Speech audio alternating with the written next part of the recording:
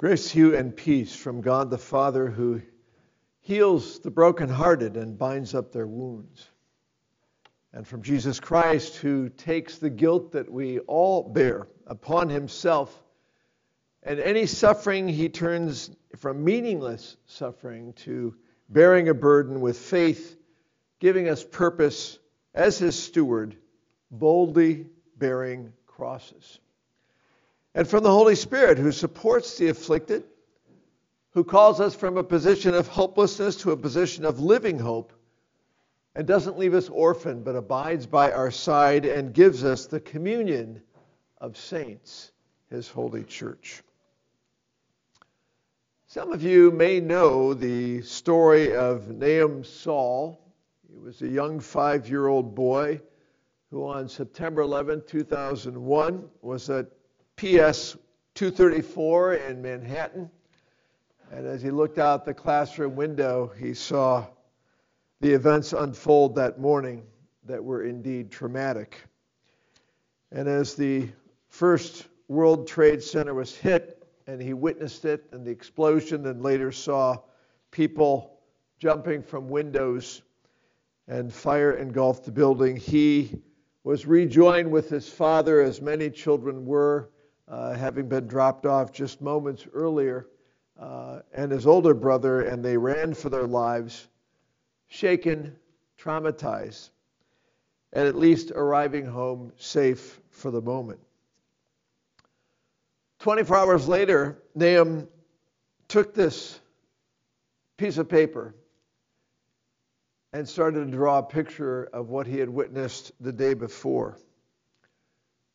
And although it was written in the artistic skills of a 5-year-old, there were many elements that could be discerned in that picture. There was the building, there was the plane, there was the plume of smoke, and there were little stick figures of people jumping from the top of the building. At the bottom, there was a small circle.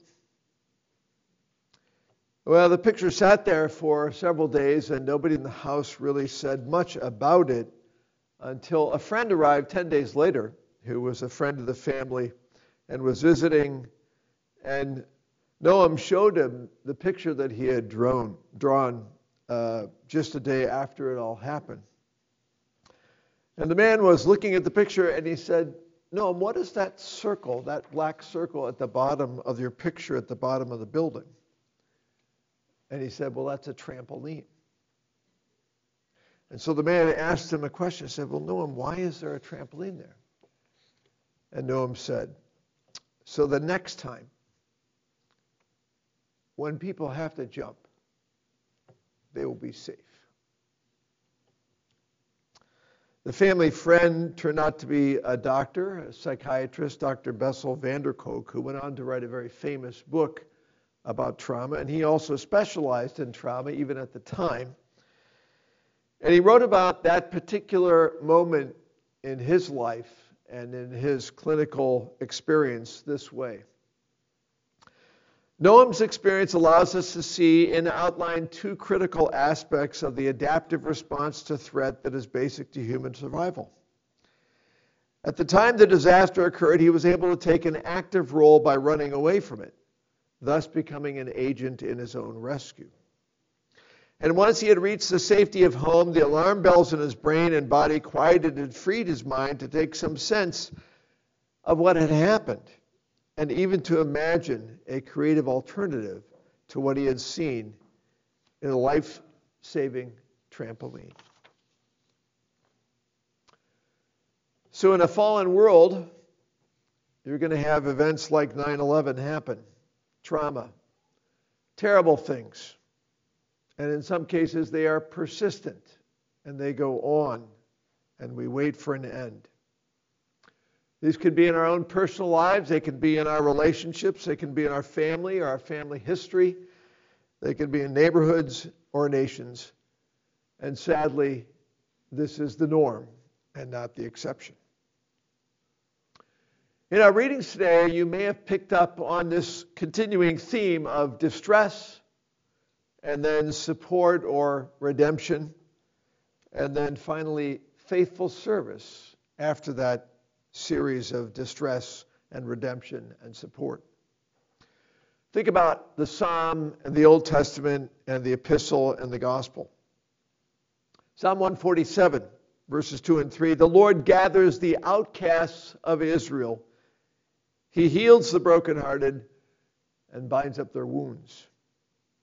From Isaiah, even youths shall faint and be weary, and young men shall fall exhausted, but they who wait for the Lord shall renew their strength. They shall mount up with wings like wings of eagles. They shall run and not be weary. They shall walk and not be faint. St. Paul said in 1 Corinthians 9, to the weak I became weak, that I might win the weak. I have become all things to all people, that I might save some. And finally, this little episode of Jesus healing the mother-in-law of Simon. Now, Simon's mother-in-law was ill with a fever. Immediately they told him about her. He came and took her by the hand, lifted her up, and the fever left her, and she began to serve them all. Distress, support, and redemption, and service. God does not always shield us from this distress, and yet we must remember that He oftentimes does, and we are simply unaware of it. The psalmist wrote, the Lord builds up Jerusalem. He gathers the outcasts of Israel. How many times do we know Jerusalem was threatened, and many times it was delivered? Certainly there's that epic account in Isaiah when they're surrounded and God miraculously delivers them by striking down 185,000 soldiers in one night. So the Lord does sometimes deliver us, but many times He does not. And we know that Jerusalem was leveled to the ground. And later on, even after not being leveled, it was conquered by both the Greeks and the Romans. The cycle of distress and support and then ultimate service, faithful service, is not really readily apparent in the Corinthians passage, but most of you know the backstory. Most of you know the author's story, St. Paul, the Pharisee. And like almost all Pharisees during the ministry of Jesus, he opposed Christians and he opposed Christ.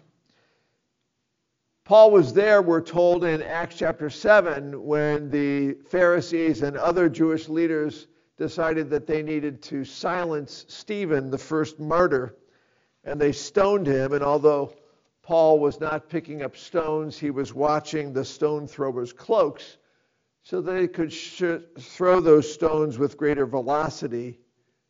And they knew that Paul had their backs, or at least had the coat that covered their back. He was complicit in that event. In God's beautiful irony, Saul would become a person who himself would be hunted down by his own colleagues, his Jewish friends. And you may remember at the conversion, there was this man named Ananias who was told by Jesus that, he had to go and follow Jesus' command to eventually baptize him. And Ananias had an argument. Not this guy. I know too much about him. And Jesus, who would also say that it wasn't just Saul persecuting the church, but Saul persecuting Jesus. You may remember that account. Saul, Saul, why are you persecuting me? Tells us that everything that happens to us, God knows and experiences. Go, for he is a chosen instrument of mine, Jesus told Ananias. He will bear my name before Gentiles and kings and sons of Israel, and I will show him how much he will suffer for my name's sake. So Paul, once a violent aggressor, those are his own terms, would now become an instrument of God. And he would be one who would also suffer, just as he brought suffering upon others. But Paul, writing in 1 Corinthians chapter 9, would find new meaning in his own suffering, which came at the hands of many of his former colleagues and friends who were Pharisees and Jews. We cannot underestimate God's ability to change people. And that's really the backstory in 1 Corinthians 9. We didn't think that of all people, Saul, who was actually seeking people out in foreign countries and foreign cities to throw them in jail because they were Christian, nobody ever thought he would be changed. And so as we think about the former traumas and bad relationships we have been at and been through, we want to hold on to this belief that God is never going to be able to change those aggressive people. But we have an example here. And that example is given to us so that we might never lose hope.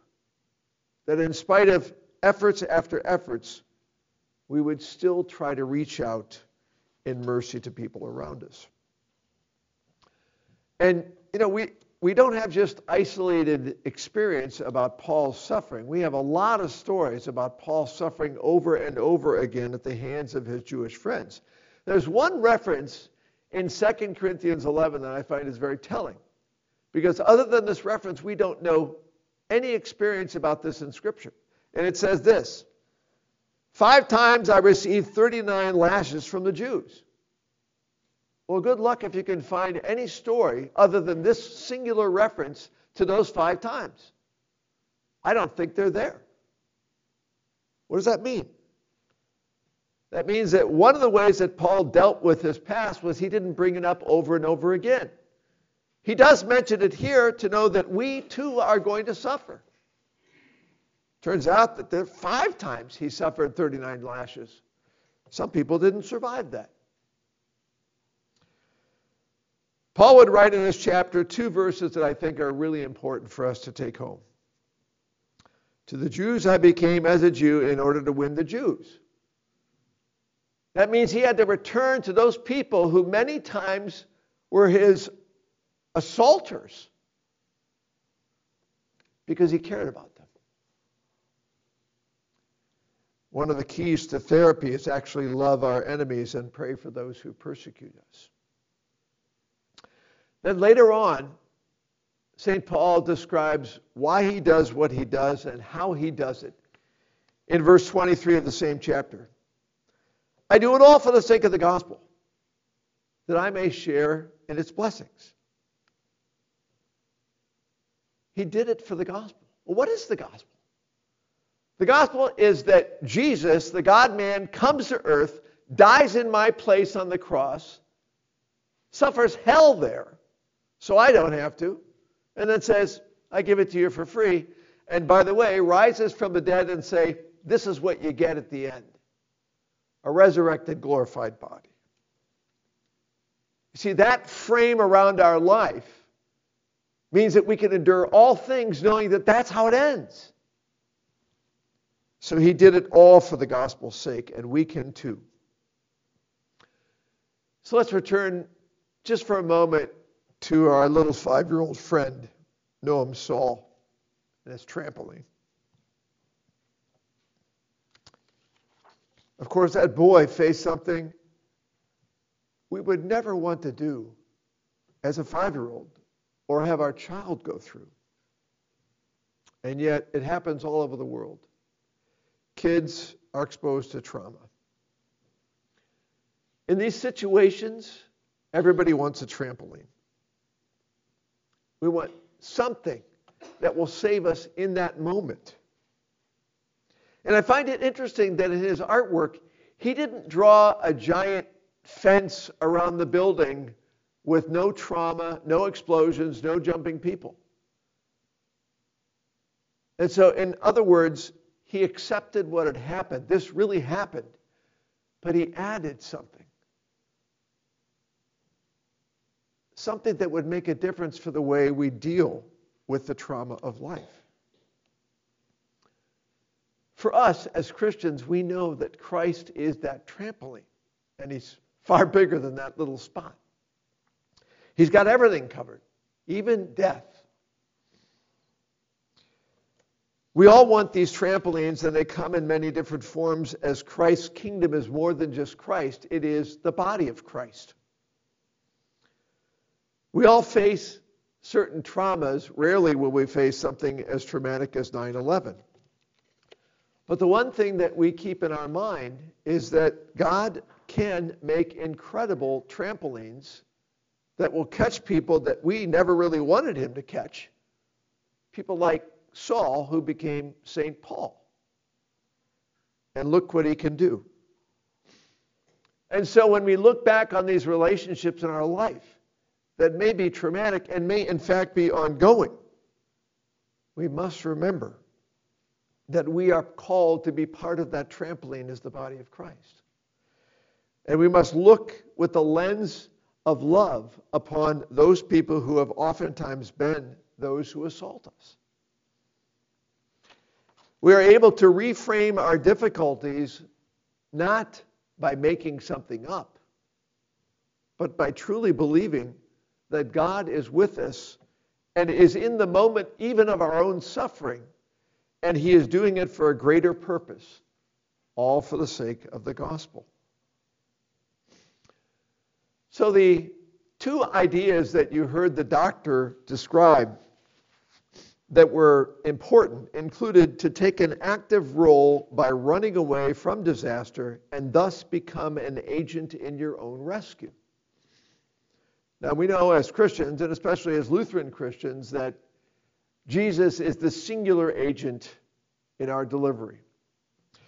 We are not an agent who rescues ourselves. We do not redeem ourselves. Jesus came here to do that. That's why he is called the Redeemer. I paid the bill. I bought you back. I give it to you for free. You receive it. But what do we do with the paid bill? What do we do with the promise that we're baptized into Christ and he is with us and in us and through us? Well, we become stewards. I don't know if you picked up on that word. It's a major theme going into Lent. But Paul says it in verse 17.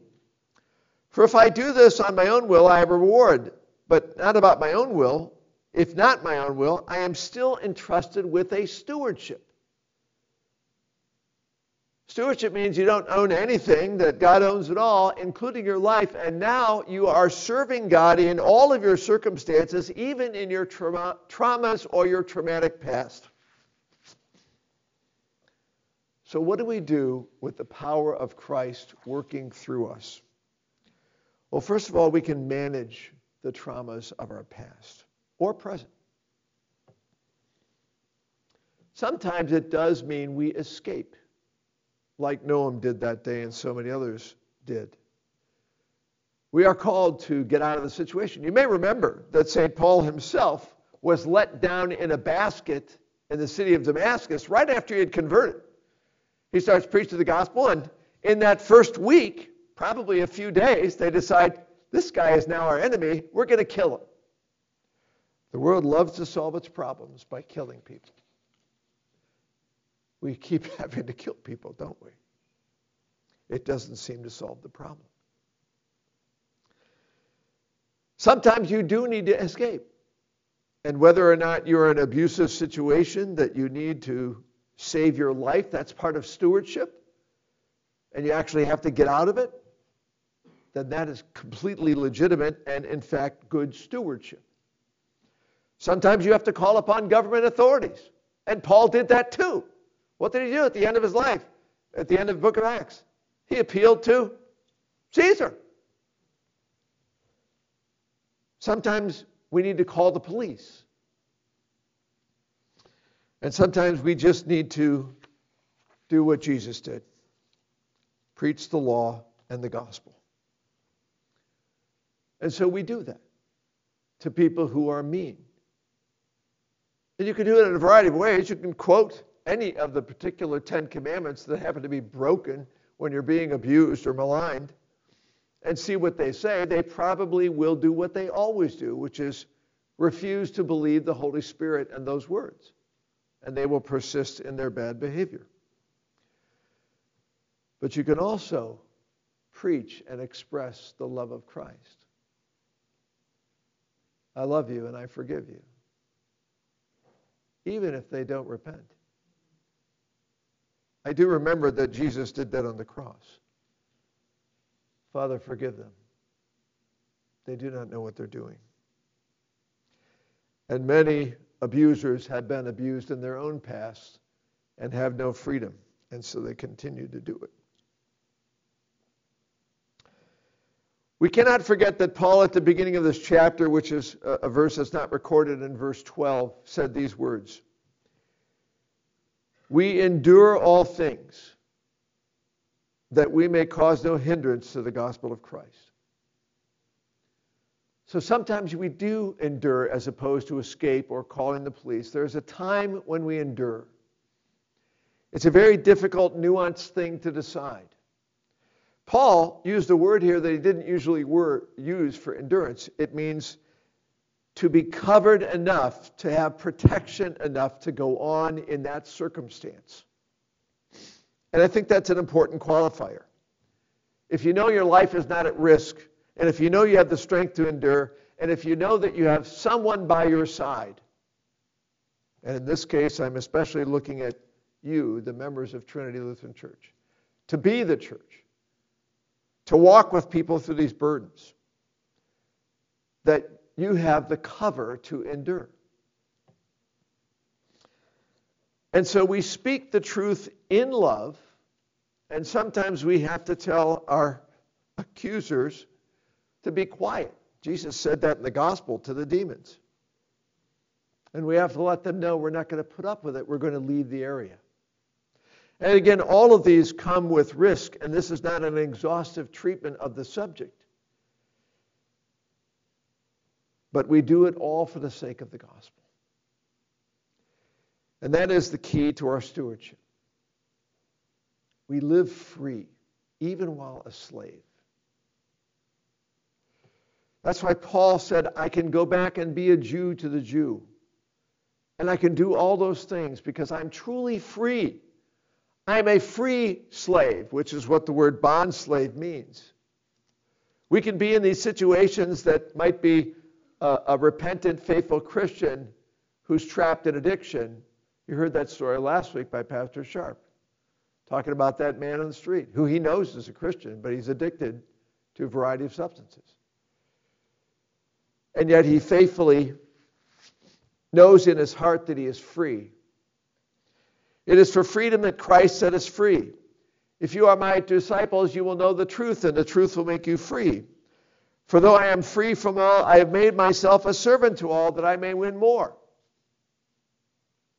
The way that we persevere and allow these burdens in life and these painful memories to become trampolines is to remember that ultimately we are free. We are free because we are forgiven. We are free because we are not alone. Jesus is with us and he's given us his church. And we are free because we've got the frame of everlasting life around us. And no matter what we go through, we can do all things for the sake of the gospel. Amen. Now may the peace of God stand guard over our hearts and minds to keep us strong in Christ Jesus. Amen.